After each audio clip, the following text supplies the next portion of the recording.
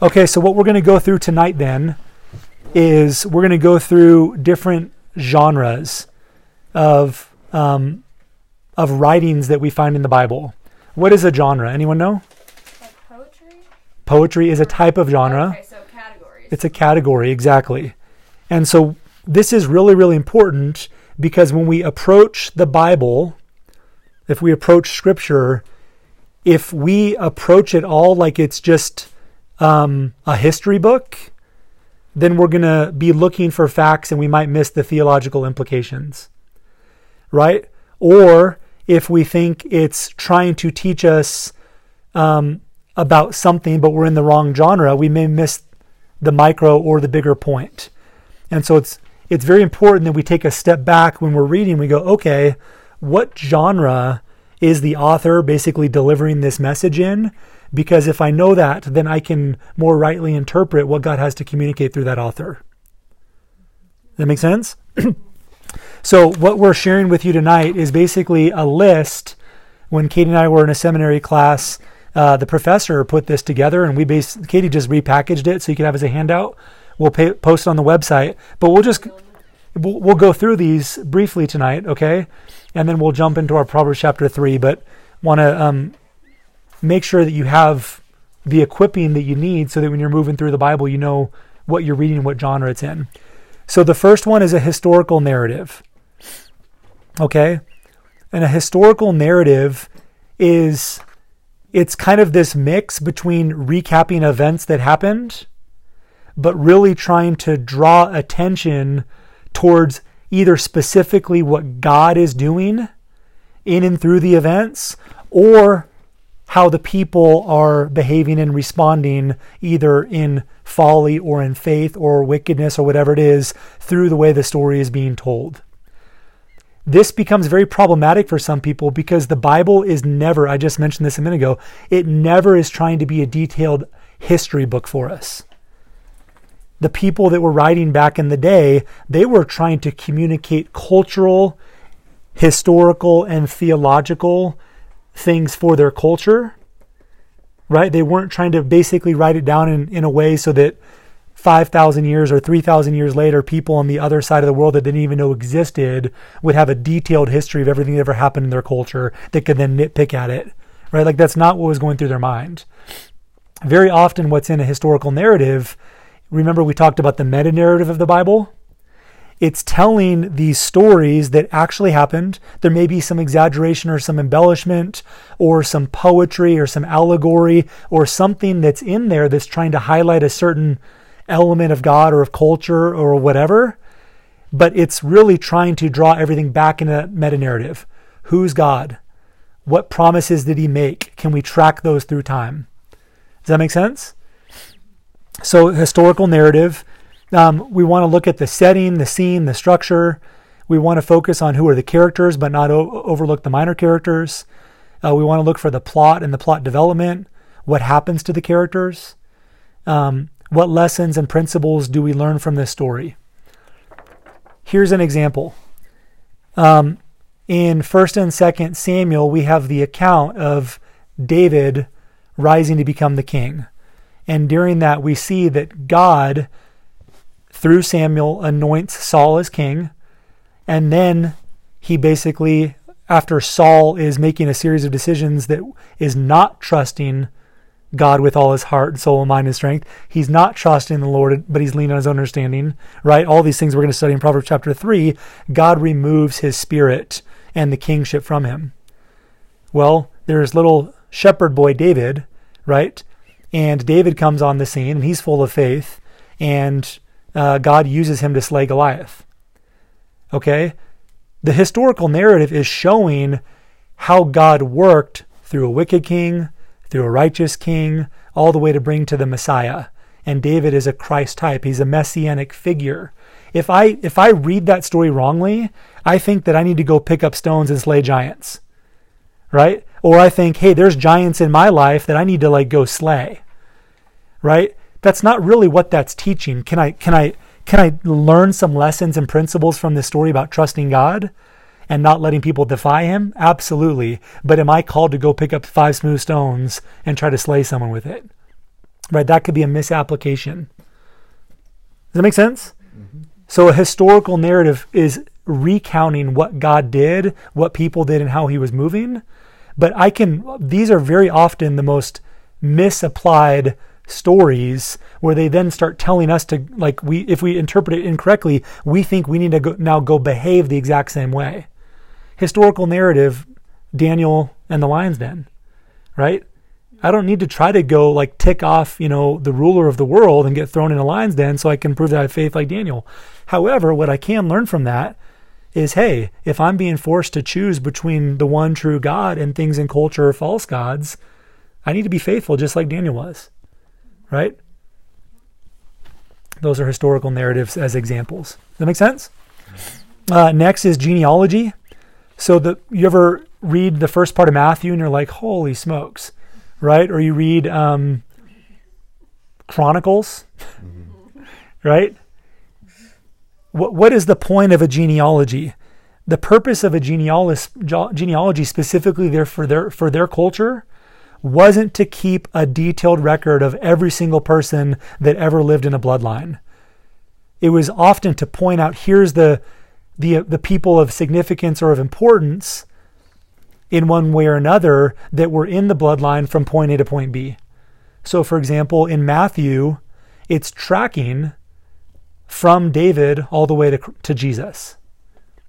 In Luke, it's doing the same thing. If you go look at the two genealogies, it's actually a different genealogy, but they're both tracking from David to Jesus through different people.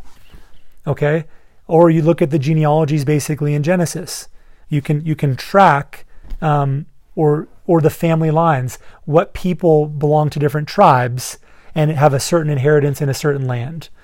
Okay, so what we want to do then is we want to figure out, like, why is this genealogy here? Like, what is it? What is the author including it for? Like, what are they trying to trace?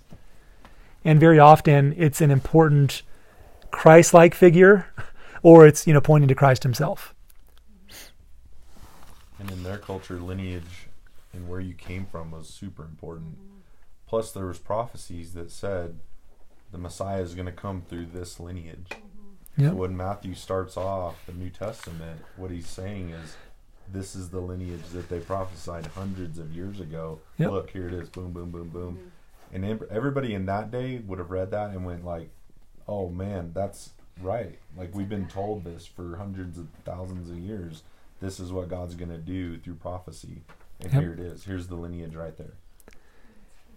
So if I don't understand, thank you, Darren. If I don't understand why it's there, I just go to it and I start flipping past it. Let me get to the good stuff, right?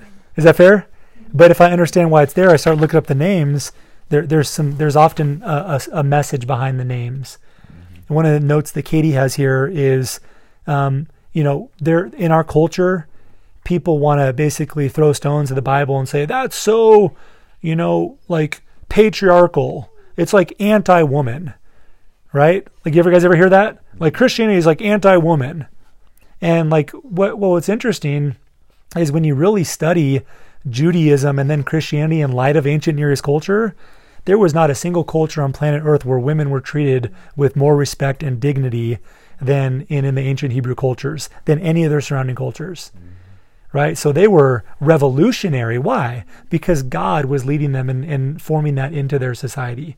And when we look in the lineage, it makes sure to point out there's very important women, some with some really sketchy past, but they repented, they came to God, and he used them to bring about redemption, meta-narrative of the Bible. So, next genre is a covenant. What's a covenant, guys? It's like a promise or kind of like a deal. A deal, a promise, a contract, if you will. Yeah. Right? All the above. All the above. It's good. We don't really use that word, but anymore we use contract more, but it's just like a serious contract. Or like a marriage covenant. Yeah. But here's the thing with a contract versus a covenant. This is very important. A contract, both sides have to keep their deal, and if one side breaks it, the other side has an out. Right? So if I sign a business deal with someone and they violate the terms of the deal, I can now bounce out of the deal. I can withdraw. I can rescind. I can sue. That's not true with a covenant. A covenant, I keep my end no matter what. And what we see in the covenants is repeatedly man breaking their side, but God always keeps his promises. So whenever there's a covenant, it means God is declaring basically, I am going to carry this on. I'm asking for your participation. I'm giving you a part to play, but he already knows in advance that we will fall short of our part of the deal, but nevertheless, he will carry it through. So we learn something about his nature when we read about the covenants. By the way, all the covenants point to Jesus. Okay? Which is what they call the New Covenant. I don't know if you've been reading in the New Testament, and they'll talk about the New Covenant. Yeah, Old Testament, New Testament, Old Covenant, New Covenant. We just changed that word in English, basically. Okay, poetry, psalms, songs. So we're familiar with this as a genre, right? This is what our music is made of, right? And the idea here is that someone is doing something with the idea of adding creative flair, basically, right? So they're going to do this, and they're writing it in such a way where it's meant to be accompanied by music, or it's in the form of poetry, or maybe the first letter of the first sentence starts with the letter A, and then the next line of the next sentence starts with the letter B, right? And C, and all the way down in their alphabet, right? And so when we see poetry, what we're very often, the way that poetry and psalms and everything are written, and this is not always, but look for it, very often the center verse or the center thought is almost like a crescendo to it. Right? Like it's almost like when we listen to music, right? You notice like a lot of times like songs will build, right? And then it gets to this part, you're like, I love this part of the song. That's the same thing very often in Hebrew poetry or psalms or songs, is they will crescendo. And very often when you're reading the Psalms of David or I don't know, I'll just leave it at that. You basically will come to this point where it's kind of the middle of the song or the psalm, and there's usually like this epiphany or this focal point, or it's almost like we could put it in boldface, and it's the highlight part of it. So when you're reading anything that's in poetry or song or psalms, look for what is this crescendoing towards? What's the climax? Correct. Exactly. What is the focal point of it? Kind of like that song Highlands, right? Like it builds in the middle and then it kind of like comes back down. Okay. Let's see here. Very often inside of this, there'll be a lot of figures of speech. So we generally want to interpret the Bible pretty literally. We take it at face value. But the second we get into songs and psalms and poetry, we need to take a step back and go, okay, my default is literal, but it could very well easily just be going in a way to express something. Here's an example. Very often in the poems and in the songs, does God have wings? Does God roar like a lion? Does God shoot an arrow and a bow, or like a bow and arrow? Right? Like very often in the songs and the psalms, like God will be attributed with human-like characteristics or warrior-type characteristics or kingly type characteristics. But we know, like in reality, God is spirit. Like he doesn't lace up, like his boots in the morning, right? There's nothing in the Bible that says like he puts on shoes, right? Like he's not in a physical fleshly body like us. But very often in this genre, there will be very descriptive language to try to communicate something about his nature. Does that make sense? Okay, next is Proverbs, wisdom literature. So Proverbs and wisdom literature, what we just talked about, these are not like for sure promises. They're more observations of, hey, here's the way God made the world. Here's the way things work. And if I want to be like frustrated all the time, I know, let me do the opposite of the way God made things. Or if I want to walk in harmony with God and with his creation, because he is the creator, let me understand how he made things, and let me like basically fall in step. Talk about fear of the Lord. Let me submit to the way he made things willingly and joyfully. Right? And so very often in the Proverbs and wisdom literature, it's communicating truths, but it's not saying that this is a definite. For example, what we have here in the notes, and I think I brought this up a week or two ago, raise up a child in the way he should go, and when he's old, he will not depart from it. Well, God also has free will, or God has given people free will. So just because parents and grandparents and church and everyone like pours into someone doesn't mean that person may not choose wickedness or choose to go do their own thing, right? God gave us free will. We know that's also a teaching of the Bible. So what it's saying is, hey, all things being equal, right? More often than not, if the community, starting with the parents, right, come around a young person and raise them in a fear of the Lord from an early age, right, that child will grow up to know and love God and walk with him. Not always, but most of the time, right? In general, when you do things God's ways, things will go better for you in a lot of areas of life. But look at Daniel, right? He was doing things God's ways, and he had some real adversity. He got sideways with, the king of Persia. Probably not what you want to do, but in general, when we look throughout his whole life, like even when he had some difficulties, like God's favor was with him. And we're going to study that word favor a little bit more tonight. And what we want to do is walk in God's favor. So Proverbs, Ecclesiastes, and even the book of James. James was Jesus' half-brother. Didn't come to faith until after Jesus resurrected. And James is super big on wisdom literature. So when you're reading the book of James, if you've read the book of Proverbs, you're going to be like, dude, James is just spitting the Proverbs out all the time. Right? So, prophecy. This is kind of a cool word. What's prophecy? So there's two types of prophecy. You just named one, Andrew. What was it? Foretelling. What is foretelling? It's like saying what's going to happen or like what's coming. Kind of like telling the future. Kind of like telling the future. It is telling the future. It is telling the future. But here's the thing. It's not a prediction by a prophet. It's an oracle from the prophet. Meaning the prophet isn't trying to sit around and hum and haw and come up with something to say that might come to pass. The real prophecy, that person heard from the Lord, and they're saying, hey, I don't know all the details, but this is what he told me. Like, be ready, beware, it's coming. Right? So they're telling what will happen. It's already certain, but very often the prophet who's delivering the prophecy doesn't know all the details. They're just delivering a message. Okay? What is the other type? It's in point number 1 here. The other type of prophecy. Not foretelling, but what?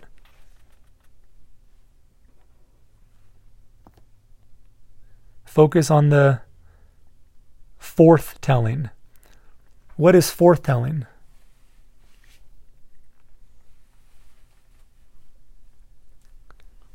I don't know that one. Huh? I don't know. No. So foretelling is God has ordained or declared, and the prophet is speaking what will come to pass. Forthtelling is the prophet is actually speaking what he already knows to be true, that people are just disregarding. Speaking forth truth.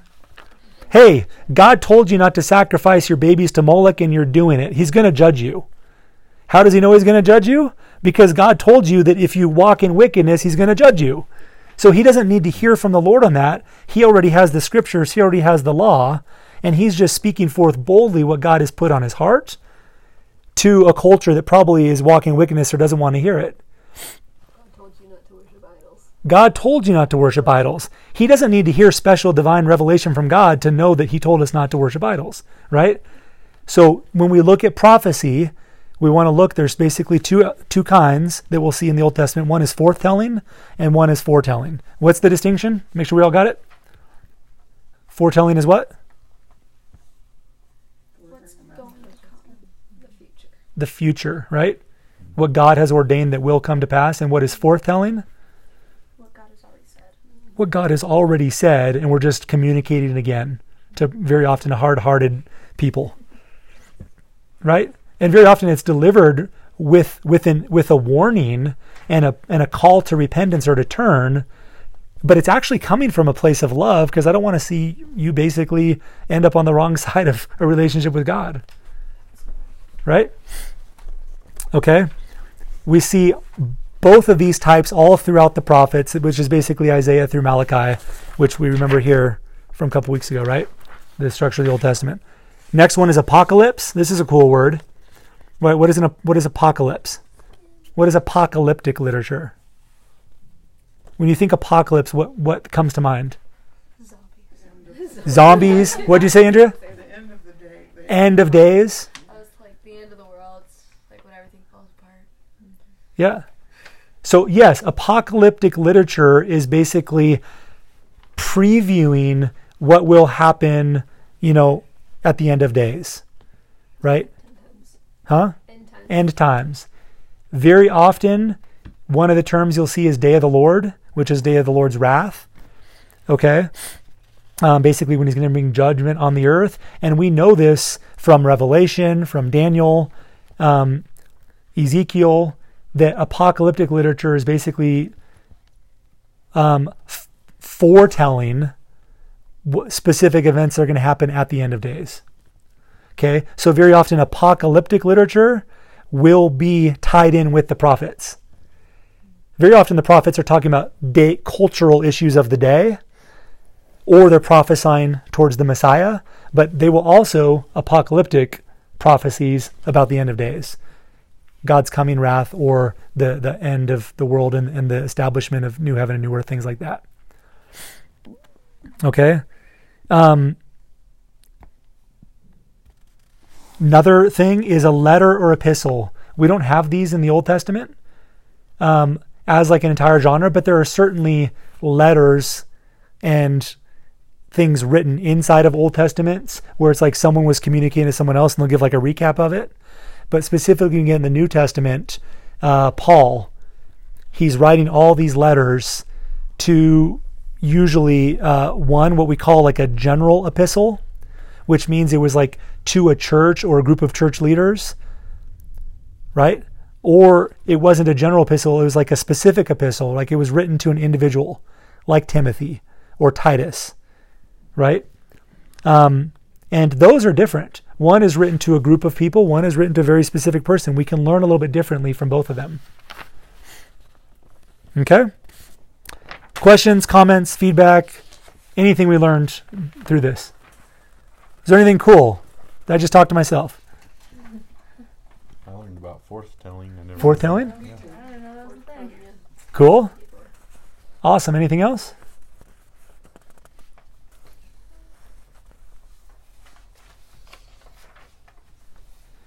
I didn't realize Ezekiel was talking about end times. Yep. So very often, this is, I'll end on this because this is kind of an interesting thing. This is the way Katie and I's professor actually explained prophecy.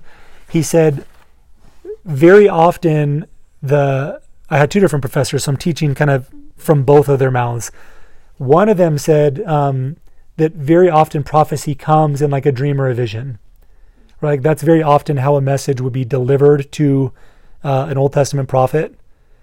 Right? Or even when they're kind of in a sleep, like Samuel, or you remember he's like going to Eli and he's like, wait, what? Like, God's calling his name. So very often it's like a dream or a vision, or it's in a place where they're kind of like in between sleep and state, and God's delivering, a message to them. But when they see the message, specifically when it comes to foretelling, right, which is a message they would have had to receive to then basically be able to communicate what is going to come to pass. The way our professor explained is you might be looking at like a mountain range. And if you're 10 or 20 miles away, if you or I are looking at these mountain ranges, can we really tell, like with a lot of clarity, like the texture of the mountain? Like kind of where each of the peaks different sits compared to each other? No, we just see the image. You with me? But the closer you get to that mountain, the more you can see the distinction and the geography and the different peaks. And very often these prophets were receiving these messages that were 5 years, 10 years, 50 years, hundreds of years out. And so they're communicating what they saw, and it's almost like us looking at a mountain range. But as time went on and people got closer, they could be like, oh, that was that prophecy.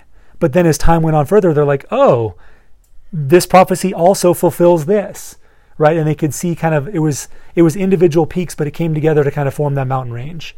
And very often we see that with the Old Testament prophets, that they were prophesying specific things for Israel in the day, but that all those prophecies found partial fulfillment in the sense that it's not that they weren't completely fulfilled through the exile and things like that, but that they were also completely fulfilled again in Christ, right? So they were fully fulfilled twice, or they were partially fulfilled and then partially fulfilled again, right? But the prophet that was sharing it, they just saw what was to come, and they didn't necessarily understand all the details. Specifically, something about Old Testament prophecy. Yep. When they were foretelling like the future, it most often was about either Israel being judged by God in some way, shape, or form for their disobedience, Yeah. or it was about a coming Messiah who was going to make things new, make things right. Yeah. And they didn't often practice prophecy as like a fortune teller, where like they would sit down with an individual and be like, God's saying this. Now sometimes with a king that would happen, Yeah. but most likely that was going on with like a royal king. It wasn't usually going on with an individual person where they would give them some sort of word from God. Yeah. That's just not what was going on in Old Testament prophecy. So I think that word gets kind of like taken in current day, and I'm not going to like comment on that. I'm just saying what was going on in the prophetic books in the Bible. They were very much specifically talking to the culture of Israel to repent or get judged, or they were predicting the Messiah, or they were talking to a king about his sin or about him leading that nation. So just when you're reading those prophetic books, that's most of the time what was going on. There was a prophet usually connected with a king or a monarch at that time, and he was giving him messages to God in order to better lead his kingdom. Yeah. And in the New Testament, there's a lot of language around beware of false prophets. Yeah, there Right. sure is, isn't there? So, I mean, you got a lot of things to, when you're reading Old and New Testament, to think about prophecy like that. Yeah. So in today's day and age, when you're around people that are talking about prophecy, put your guard up. That doesn't mean that God will not reveal things to people today. Like, God is all powerful, he'll do everything. But there are a lot of people, just like in the early church, that were running around saying, God told me this, God told me that, I got a word from the Lord. And Paul warned against that all the time. Well, if Paul warned against it, we need to be on guard about it as well. And so did Jeremiah in the Old Testament. Half the books about false prophets. Okay, so that was the biblical genres.